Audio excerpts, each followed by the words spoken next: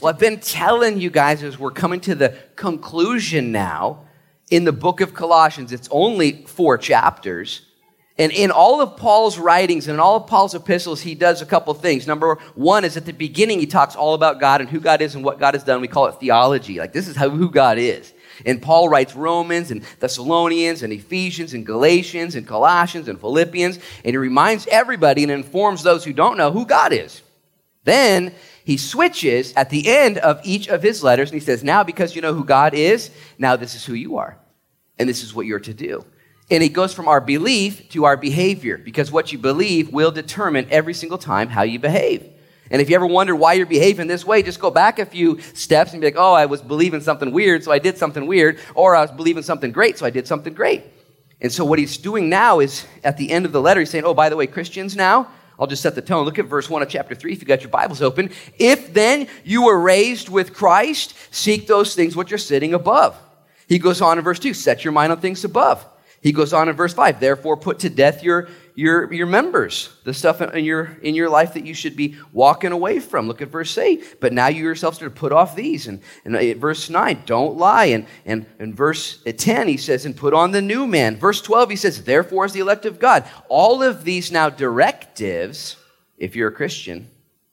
Okay, so this really only applies to Christians. If you're not a Christian, man, first step, become a Christian, give your life to Jesus, have him take away your sins, be filled with the Holy Spirit, born again, and then God has plans for you. Matter of fact, it says in Ephesians chapter 2, it says that none of us are saved by any works we've ever done. It's by grace alone, lest anyone should boast. But we're saved, he says in the next couple verses, he says, and we're saved for good works that are preordained for us to walk in.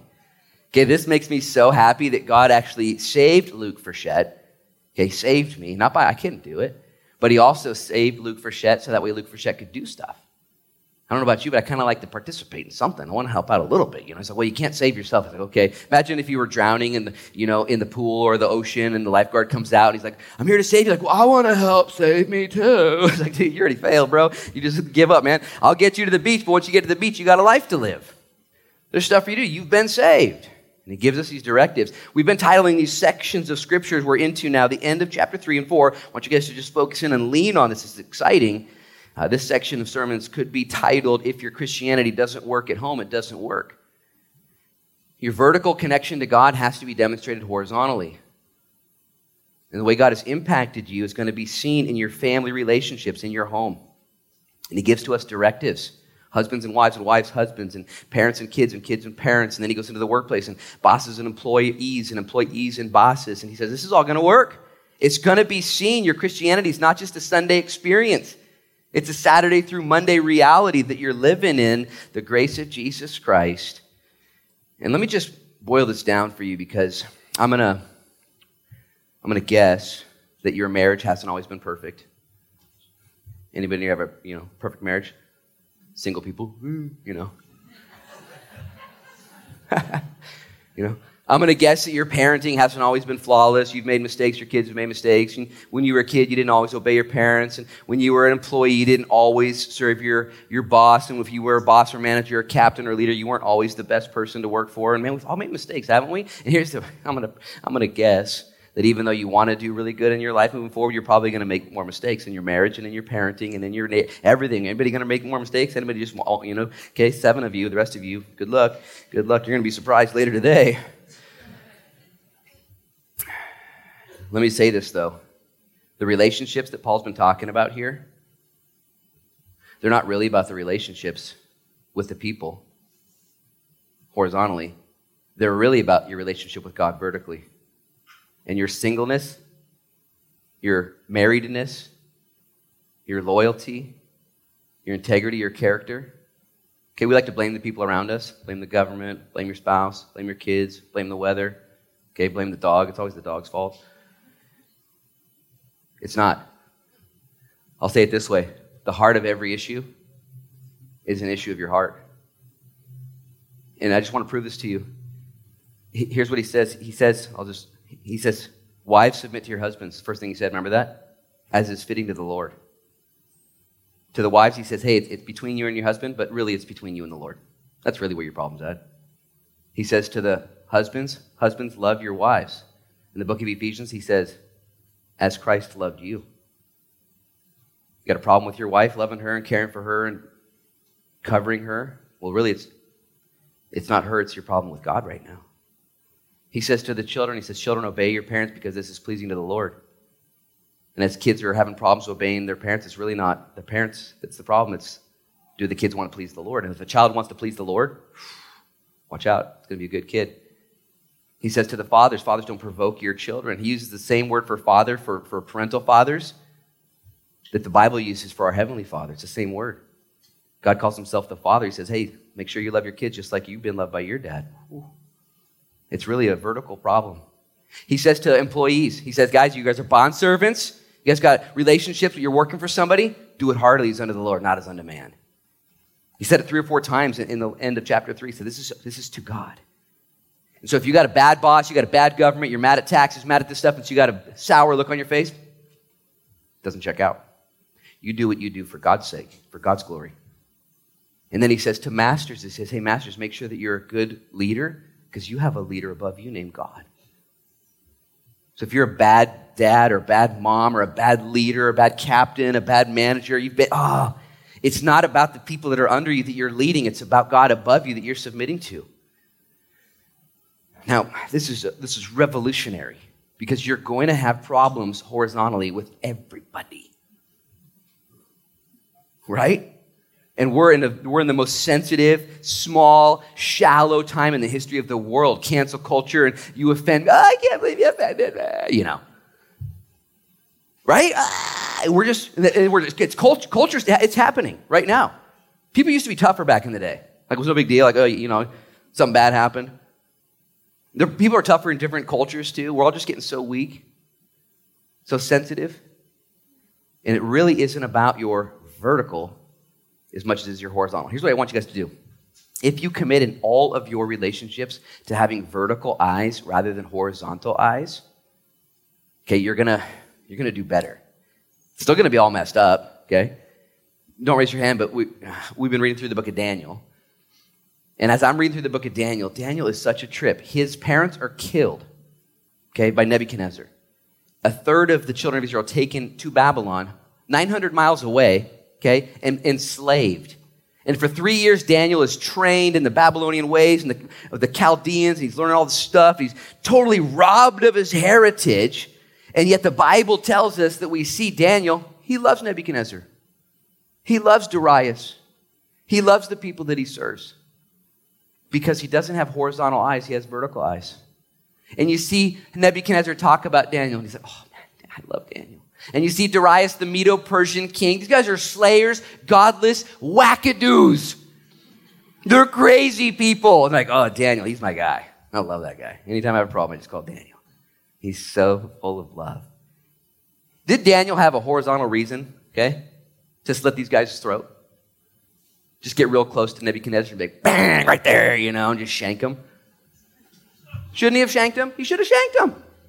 For those of you who don't know what shank, it's a knife to the, throat. But he didn't, because he had vertical eyes. Jeremiah had written him a letter, by the way. Jeremiah was in Jerusalem and said, hey, while you're there, pray and bless and serve the people you're with. Yeah, but they're all messed up. It's not right. It's bad. How's your relationship with God? That's all that matters. This is going to be revolutionary, okay? If you have a tough marriage or you have tough kids or a tough employer or a tough life, okay, which you just fill in the blanks. All of us have a tough time. Maybe it's not that way all the time, but seasonally.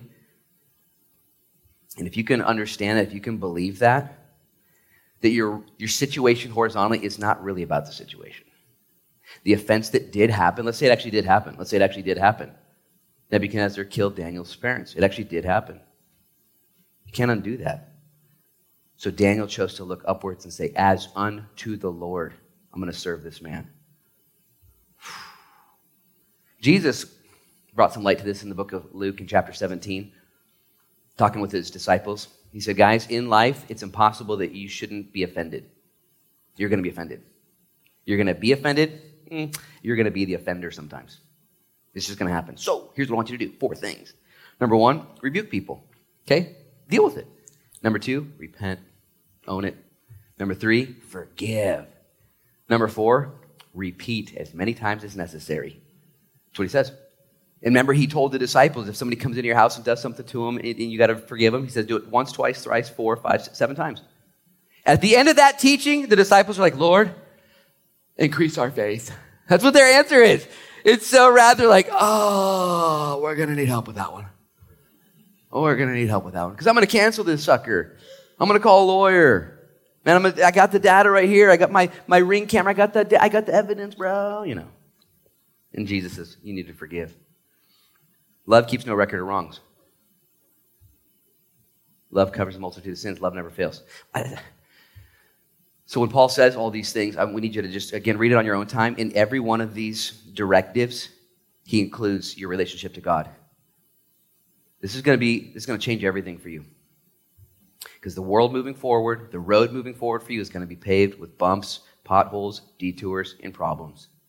And God is sovereign in his goodness toward you. And you can trust him. And he says to you, I want you to do these things because you're going to be blessed. And also, let me say this actually. Let me say this. God gives directives to everybody in this whole list. And the reason why he gives everybody instruction, because if he gave only one person instructions, he would be a tyrant. If he just told wives to submit to husbands, I'd be fine with that. But he goes on, He goes on. He just goes on. And in scriptures, everybody gets some directions. Here's why. Here's the good news. Because God is going to hold everybody accountable. Oh, you're rich? You're going to be held accountable. Oh, you were poor when you were here? Yeah, you're going to be held accountable. Oh, you were over one talent, one mina? You're going to be held accountable. It's going to be an account. And I say that to say this. You who are struggling with others and what they're doing, stalk them on Facebook. Block them, then create a fake account to stalk them, but they don't know you're stalking them. You've done that yet? I haven't done that yet. Wanted to. Might still do it. And the Lord says, hey, I'll judge that person. I really will. You can't, for a bunch of reasons. Number one, you don't know enough. You'll do it wrong. Number one, you don't have the authority. Number two, you don't have the love. You'll do it wrong. Don't judge that person. Let him go. I will, though. And for you who really believe in the sovereignty of God, that's good news. Because it's hard to forgive. Sometimes it's hard to forget when you've been taken advantage of or mistreated. Trust me. Do two things with me. Let the Lord take care of them. Amen. And then let the Lord take care of you. Amen. Do you trust the Lord? Oh. If the Lord just said, okay, you want to be on your own? You want to just figure it out? You want pound for pound, flesh for flesh? Go for it. Sad life. Sorry life. I'd rather trust the Lord and say, okay, I'll just take my licks. The world's all messed up. Lord, would you make sure that I'm cared for in the future? He's like, yeah, I got you. Okay. I'm going to let them go. Would you take care of them too? Because I'm kind of still mad, I'm going to let them go, though. And really what all that is it's worship. It's cleansing. And the church needs to do this. Because if the church can't do this, because the world's not doing this, by the way. You know that? The world's not going to do this. The world does not have grace built into their system. Nope. No, it's equality. It's fairness. It's got to be equal. If it's not, I'll kill you. Not me, that's what the world says. It's true. The kingdom of heaven is different. Man, we haven't even started the sermon yet. We got to go, you guys. Oh my gosh. This should motivate you then to be the best husband, best wife, best employee, best boss, best kid, best neighbor, best citizen possible. Look at verse 23. He says, and whatever you do, do it heartily as unto the Lord, not as unto men. Work, he says. Did you know that work is not a bad word? Okay, work is part of the kingdom of God. Genesis 1 and 2, God told Adam and Eve, work. Did you know that Jesus Christ, our Savior, was a laborer? He had calluses on his hand. He grew his own food with his family. He was a carpenter. He wasn't afraid to work. We live in a society these days that says, I'm going to do as little as possible to accomplish what I've been asked to do, and that's it. Let's buck that reality, and let's be a Christian church that rises up and says, I'm going to do the most. There's actually a stereotype for people that work too hard. They're just kind of like not liked at the job place. Like, he just works too hard. It's like, what? Where'd that satanic idea come from? Let me tell you something about work. Okay? Work's important. I'm teaching my kids to work. I give them tasks. I give them lists, and I check on their work, and I teach them character and ethics and integrity and doing things right. because I want them to be successful in life moving forward, but I also want them to understand that when you're working, when you're doing things, it's unto the Lord, that's when the Lord is going to contract you to do things for him. Rarely, I'm going to offend you right now, check, everyone buckle up. Rarely does God call lazy people to do anything for him. As a matter of fact, if you study the scriptures, he calls men and women that are already actively doing something, and he shoulder taps them and says, let's go. Ruth was working in the field, gathering food for Naomi. Let's go. I got a plan for you, Ruth. Moses was tending his father-in-law's sheep, saw the burning bush. Elisha was plowing his field when Elijah showed up. Peter and Andrew were casting nets. Jesus shows up. Throughout the scriptures, men and women who are working, who aren't lazy, who are steadfast, God notices them and then includes them in the things of God. It's just the way it is. You'll be rewarded in heaven and you'll be rewarded on earth. I just encourage you, don't be afraid of work. Don't be lazy. Don't be shady. Don't be small. Go above and beyond. Your flesh doesn't want to hear any of this, by the way. Like, I like to be shady. I don't want to do that. Slay your flesh. Slay your flesh. This should motivate you. You're going to be rewarded both here and in heaven. I read a story about Mother Teresa who was ministering in Calcutta and to the poorest of the poor and the dirtiest and one person was watching her work and cleaning sores that were oozing off of these people that were dying. And this person wrongly in their flesh reacted and said, I wouldn't do that for $1 trillion. And Mother Teresa said, neither would I. I'm doing these for the rewards and the glory of my Father. I'm not doing it for here.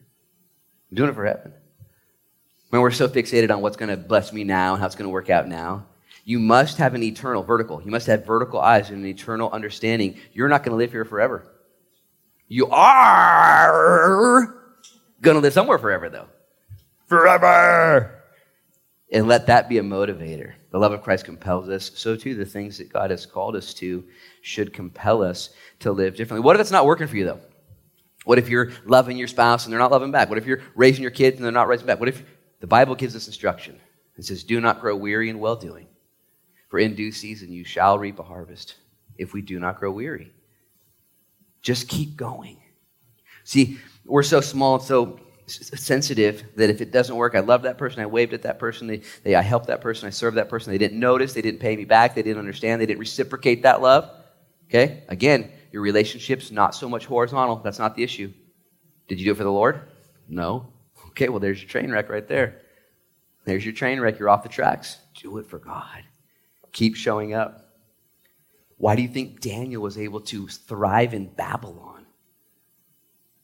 Because he wasn't doing it for the people this way. He was doing it for the people this way. And I'm so grateful for God's word that gives us that instruction, that hope. He tells us. Now he's going to give us a little more practical direction in these next verses 2 through 6. He's going to tell you and I who are believers, who are working out our faith and our salvation with fear and trembling, to be those who use our tongue, our mouths for 3 separate things. Number 1, to pray to God. Number 2, to preach to the people around us. Okay, to preach the word.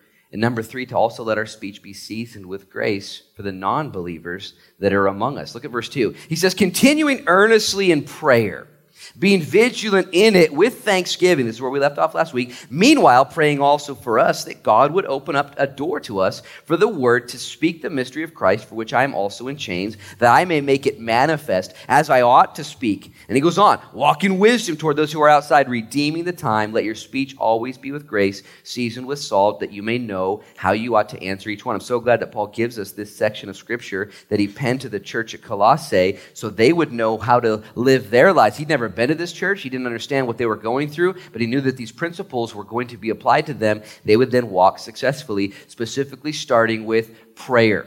He's been talking about horizontal relationships, serve them and submit to them and love them. And he says, hey, make sure you also have this connection here.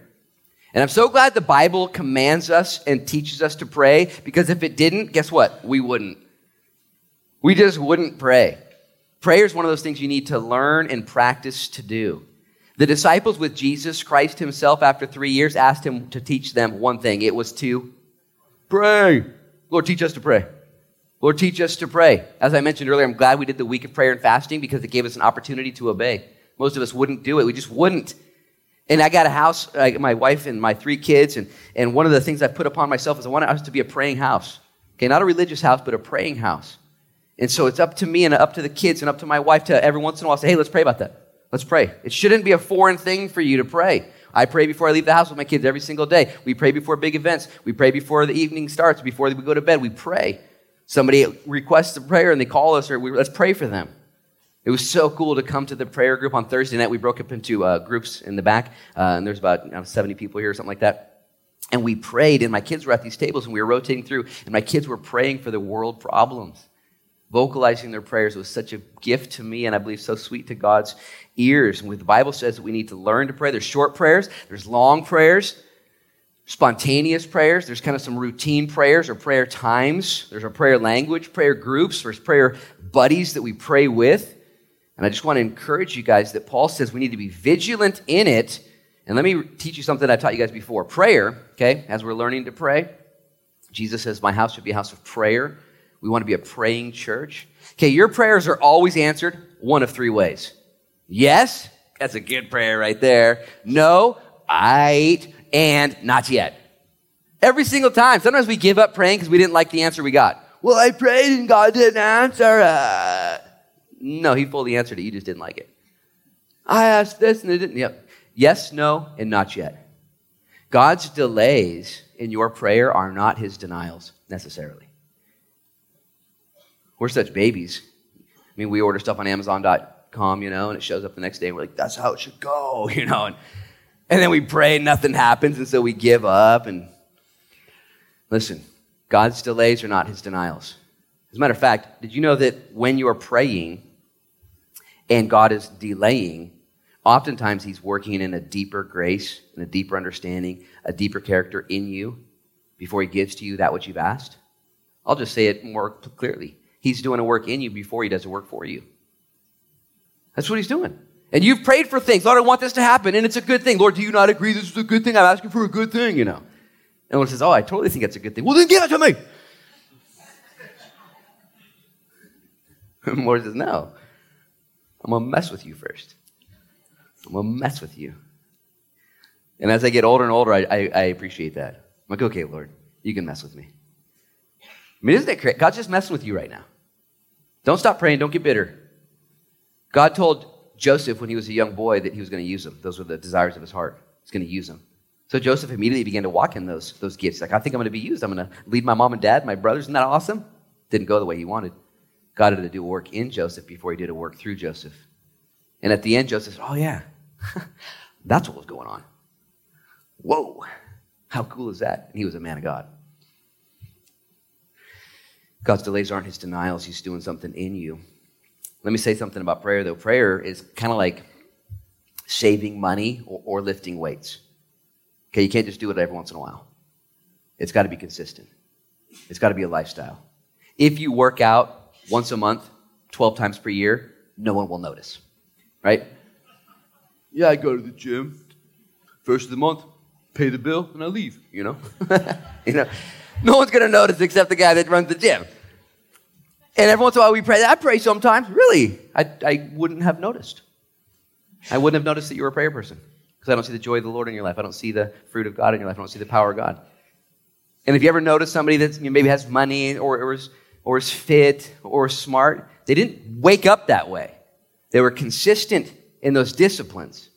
And it's the same with the disciplines of God. We have to pray daily. We have to study daily. We have to do these things daily. He says it right here. Look at verse 2. Continue earnestly in prayer, being vigilant with thanksgiving. Okay, the first thing you need to write, if you're a note taker, write this down. We need to pray faithfully. Okay, continuing is what he says. Make prayer a habit. Make prayer a lifestyle. Make prayer a response. Make prayer a culture. This is what we do. Don't get discouraged when it doesn't work. Just like if you did go, I worked out yesterday for the first time in 3 weeks. It had been 3 weeks since I got sick, and we get praying fast. I haven't worked out in over 3 weeks, so I worked out yesterday, and I woke up today. Guess how I felt today? Sore! And I was like, oh, ow, oh, I hadn't felt it in a while. Oh. Yeah, it kind of feels good. I'm not sure where that illustration was going, but anyways. Make it consistent. Okay, do the work. Do the work faithfully. Faithful. Don't just pray sometimes, pray all the time. He says also, I want you guys in verse 2, look at this. He says, pray earnestly in prayer, being vigilant. That word means watchful. Can I just encourage you when you pray, don't be lazy in your prayers. Okay? Be watchful, be vigilant, be alert, be active, be engaged. You ever prayed with somebody before and next thing you know, you're actually taking a nap? You're taking a nap in your prayer, you know? You shouldn't fall asleep during prayer. It shouldn't be that boring. Okay? Vigilant, watchful prayers. Purposeful. And we're all prone to religiosity and laziness and silliness and just sadness and all this stuff. He says, no. Continue earnestly, being vigilant in it with thanksgiving. Did you know you can also pray thankfully? I loved, as I was just thinking about this morning, I was sitting there by myself at 6 a.m. Everyone was asleep. I'm so thankful for that. And I was by myself, just sitting looking around my house. I was so grateful for all the things that God's given to me. And when you come to God, oftentimes it's a grocery list. Here's what I need. Here's what's going on. Here's where we're at. Here's what needs to happen, you know. And then you have to interject within that thanksgiving. Oh, Lord, by the way, I want to remember what you've done. Oh, Lord, I want to rehearse that. Oh, Lord, by the way, I'm so grateful. Oh, and it's just so fun to intermingle that. If a Christian is not thankful, but contrary is grumpy, okay, that's one of the biggest oxymorons in the world. There should be no grumpy Christians, ever. Ever. It's tough. Really? Are you saved? Yeah. All your sins are forgiven? Mm-hmm. You're going to heaven when you die and you don't belong there, but you've been invited? Mm-hmm. And there's eternal rewards and dividends and like mansions and jewels for you. That's true too. But I'm so mad. Made myself laugh. This shouldn't happen. Vigilant, watchful, continue faithfully with thanksgiving. And then lastly, so not only should you be faithful in your prayers, watchful in your prayers, thankful in your prayers, but you should be purposeful in your prayers. Look what he says in verse 3. Meanwhile, praying also for us that God would open to us a door for the word to speak the mystery of Christ, for which I am also in chains. Stop right there, eyes up here. This is important for you who want to grow in prayer. He says, when you pray, pray purposeful, targeted prayers, real prayers, specific prayers, directed prayers. One of the reasons why we don't pray specific, targeted, purposeful prayers is because of our lack of faith. Deal with this. I had to deal with this morning as I was thinking this through. It's easier to pray a blanket prayer because then you don't know if it gets answered or not, if it doesn't, you know. It's harder to pray a specific prayer because you have to wrap your mind around God's mind and your heart around his heart. And this morning I was repenting by way of prayer for some areas that I've been blanketing, just kind of like throwing God's grace and favor on this area. And Lord, would you just bless the world? Amen. I don't want to offend you, but I'm going to offend you. When you say, Lord, bless the world, okay, it goes into his spam folder, okay? It just goes right into his junk. He doesn't get it. He didn't get bless the world. He already did bless the world. It's done, okay? Be more specific. Lord, bless all the missionaries in the world. Spam folder. He doesn't get it. Instead, pray purposeful, specific prayers. Man, on Thursday, it was so rad. Pastor Adam Durkin put together these prayer points. There was 9 tables, and each table had a different prayer point, and they were all listed, so we were targeting our prayers. Names, numbers, certain things that the world are struggling through. And my kids, when I went home and talked to them, they said it was one of the most powerful nights of the week. Just like, it was crazy, the numbers. And we prayed for missionaries specifically by name. And I would just pray purpose. Can you imagine this summer if you just called a painting company and you said, yeah, I'd like to get my house painted. He said, okay, where do you live? I said, I live in Newport. All right, so just any house in Newport? Yep, any house in Newport will do. Just hopefully you pick mine, you know. What color are we going to paint it? I don't know what color, just paint it. Inside or out? I don't know, wherever it needs it, I guess. You know, and then you hang up, and do you think your house is going to get painted that summer? No, dude. They're going to laugh at you. You would see them in your address. You would pick the paint. You would negotiate the terms. You would set it up. You would be all involved because you're ordering a specific thing. Now, so pray purposeful prayers. And hopefully that challenges you. Hopefully that grows you. Hopefully it just stings a little bit. Look at what Paul asked for them to pray for. He says, meanwhile, praying also for us that God would open to us a door for the word to speak the mystery of Christ, for which I'm also in chains. First of all, let me just say this. If Paul, the apostle, possibly the greatest disciple and evangelist to ever live, needed prayer to do his job, how much more so do we need prayer to do our jobs? Paul's in jail. He says, hey, would you pray for me? Because I'm in jail and I'm trying to do my job. So I need you guys to pray for me. Don't think this is Christianity thing is going to be easy for anybody. It's only going to go forward in power when it's covered in prayer. Pray for me. Pray for me that God would open up a door for the word. Now, by the way, Paul's in jail, okay? And he's not praying for the prison doors to be open so he can be released. How many guys would pray that? You're going to send out your prayer request to your friends? Pray that the judge hears my case and gets me out of here. This is crazy. Thank you, And come visit me, dang it, I get letters from jail for people. He says, no, pray for me that while I'm here, the doors not of the prison would be open so I can leave, but the doors of ministry would be open while in here. Trip out with me for a minute. Most of us aren't going to go to jail, okay? But because of the gospel of Jesus Christ, Satan is going to attack you in various ways. Your life's going to come under persecution. You're going to be in bondage to something. And most of us pray immediately to be delivered from the stuff. You might not be delivered from the stuff. God says, no, I want to use you in the stuff. Pray in your suffering that God uses you in that employment, in that environment, in that county, in that state, in that suffering, in that disease. Pray that God uses you. But I don't want the disease. I understand. In the book of Acts chapter 4 and chapter 5, the apostles are imprisoned. And while they're in prison, they don't pray to get out. They pray to be strengthened, that the word of God would go out. They don't pray for a new government, a new school district policy, a new mandate. They don't pray for anything out there. They pray for themselves. And here's Paul. He says, I'm in jail. So here's my specific prayer request. Would you pray that a door is opened for the gospel of Jesus Christ to go out here? And as you know, when Paul would write to the book of to the church at Philippi, he would say, hey, those here at Caesar's household, they greet you. Men and women here are getting saved. Right where I'm at, right in my prison. Now, he's praying that the word would go out, and I'm just going to say it this simply. We need that as well. I'd like to encourage you to pray for pastors that preach, pray for Sunday school teachers, pray for youth pastors, pray for the jail ministry, pray for anybody that is going out declaring God's word. As a matter of fact, on Friday, we broke up into prayer groups, and we prayed for the future of South Beach Church, and I had quickly jotted down 37 things that are happening here at South Beach Church, 37 ministries that are ongoing here at South Beach Church, 37 areas. And do you know what I did not write on here? And I read it this morning again just to make sure. I didn't write it at all, didn't even say it. It's the pulpit preaching of God's word. It's like my ministry, so I didn't put it in there, It's kind of like false humility, That's kind of funny. Someone should laugh at that. And yet how much prayer does this church need to keep being used by God to open up doors for the word to go out as we ought to preach? The story's told of some visitors that went to London to attend one of Charles Spurgeon's services. And they got there early and they saw the custodian walking around. And so they said, hey, can you give us a tour? And he had coveralls on. He's like, yeah, come around, I'll show you the church. So he showed them the church. And during the tour, he asked these guys that were visitors, he said, do you guys want to see the boiler room? And they said, no. Was there donuts there? What's there, And he said, oh, that's the powerhouse. I'll show you. Come here. And he went down a couple levels into the boiler room, and he opened the door, and it was full of people. And he said, these are the people that have been praying all day for the service tonight. And these are the people that will be in here during the service tonight.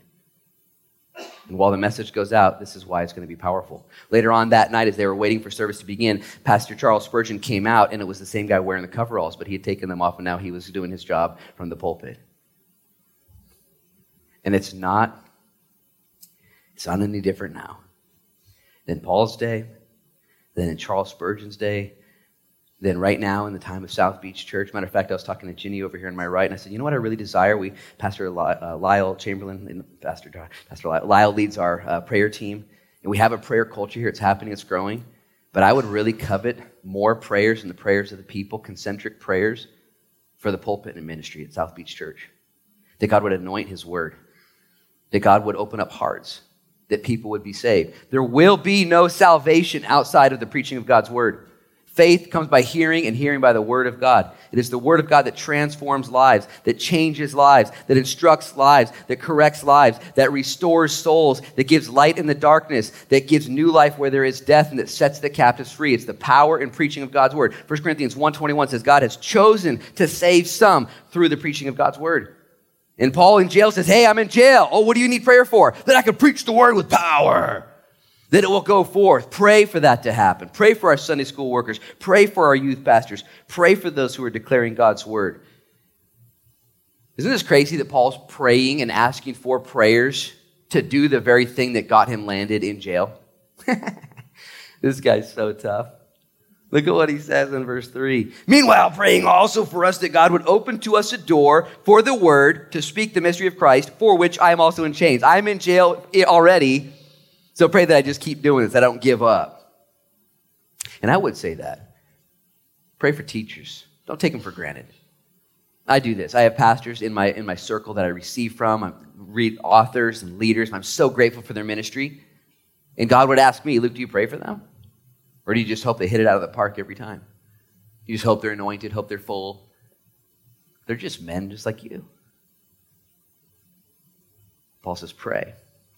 Pray. He goes on and he says, that I may make manifest that which I ought to speak. That word made manifest means to make real, to make evident, and to make available. Then he gives two more instructions. I want you guys to see this, verses 5 and 6. This is for us. We're going to walk in this week. He says, also, walk in wisdom toward those who are outside, redeeming the time. Let your speech always be with grace, seasoned with salt, that you may know how you ought to answer each one. Stop right there, eyes up here. In this last section, he says, here's what I want you to use your tongue for. Your tongue is powerful. It has the power of life and death, okay? You can either set stuff up or you can tear stuff down. You can bring calm and cooling, healing agents to people, or you can light a fire that's going to burn. James tells us that. He says, so I want you to use your tongues first to pray. Pray always.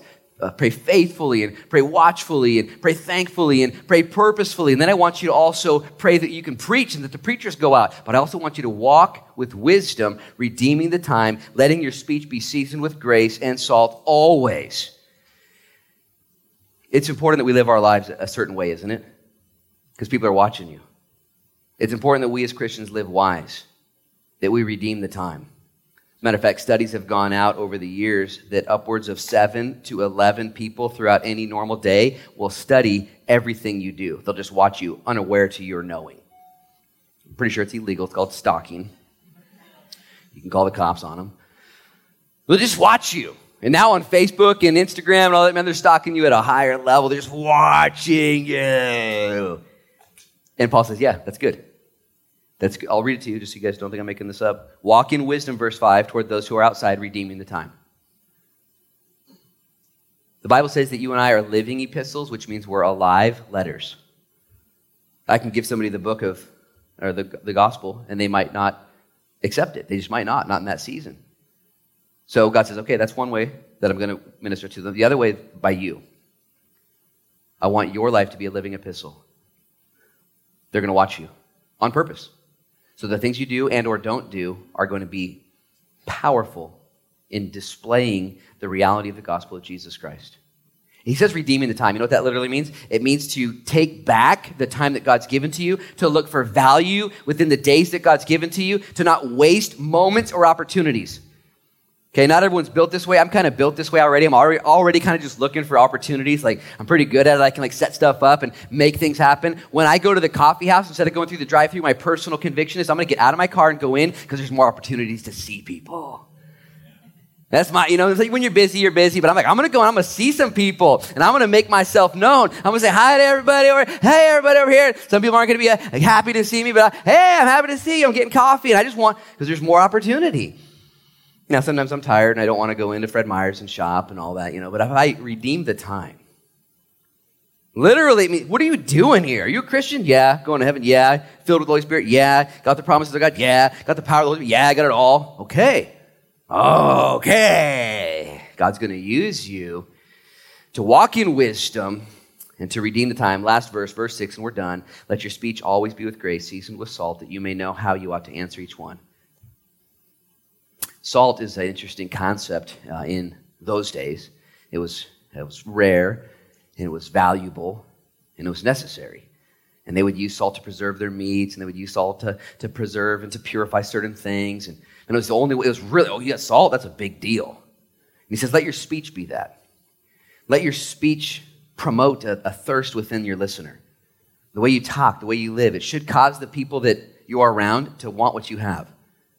You ever had some salty fries before? Just eating those fries? And all you want is like a big old glass of Coke.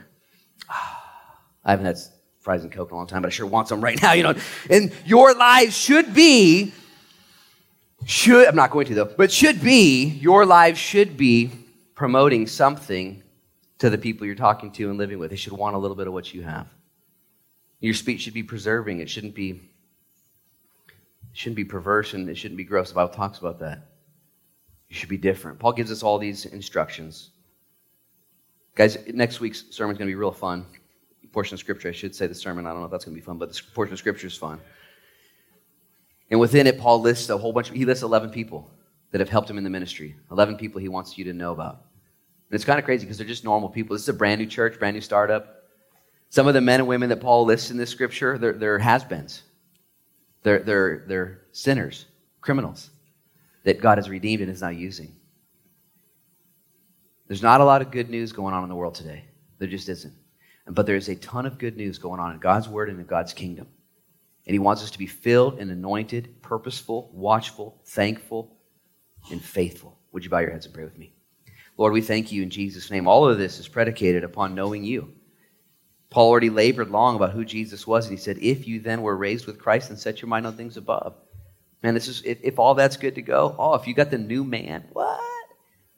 Let's get fired up. And I pray in Jesus' name for this church, Lord, the 9 a.m. service, those watching at home online, Lord, those who are saved, that you would empower us to take this seriously. We're going to die. This isn't our eternal home. This is not where it's going to go down forever. But there is a forever home. And I pray in Jesus' name you'd give us those vertical eyes for our horizontal relationships. And we would, Lord, use what you have given to us in your word today to love those people unconditionally. Husbands and wives and parents and children and bosses and employees and neighbors and all the people around us. And here's Paul praying in prison that he would have more ministry opportunities. So I pray you'd soften our hearts and forgive us, Lord, for being selfish, for being sinful, for being small. And would you anoint us with your Holy Spirit? Thank you for South Beach Church and what you've done and what you're doing, Lord. Thank you for South Beach Christian School and how you're raising up that school, Lord, to change and disciple the next generation. Lord, we pray that things this week would happen according to the land and according to what you want to do moving forward, that you, Lord, would release the land, that you would put, Lord, terms together, and all those would come together. There'd be clarity, there'd be unity, and there'd be joy. Lord, let it happen this week. And we thank you for all you've done. Bless the 11 a.m. service. They're coming in hot. Bless the 9 a.m. service as they go out and be the light and be the salt, Lord. We love you and give our lives to you. In Jesus' name we pray. And everybody said, amen and amen. God bless you guys. Hey, don't forget, Celebrate Recovery this Tuesday. Childcare provided with a meal. All the guys are going to the arcade today, too, high schoolers. So talk to Pastor Rory. He's around. Other than that, I love you guys. God bless you. You are dismissed.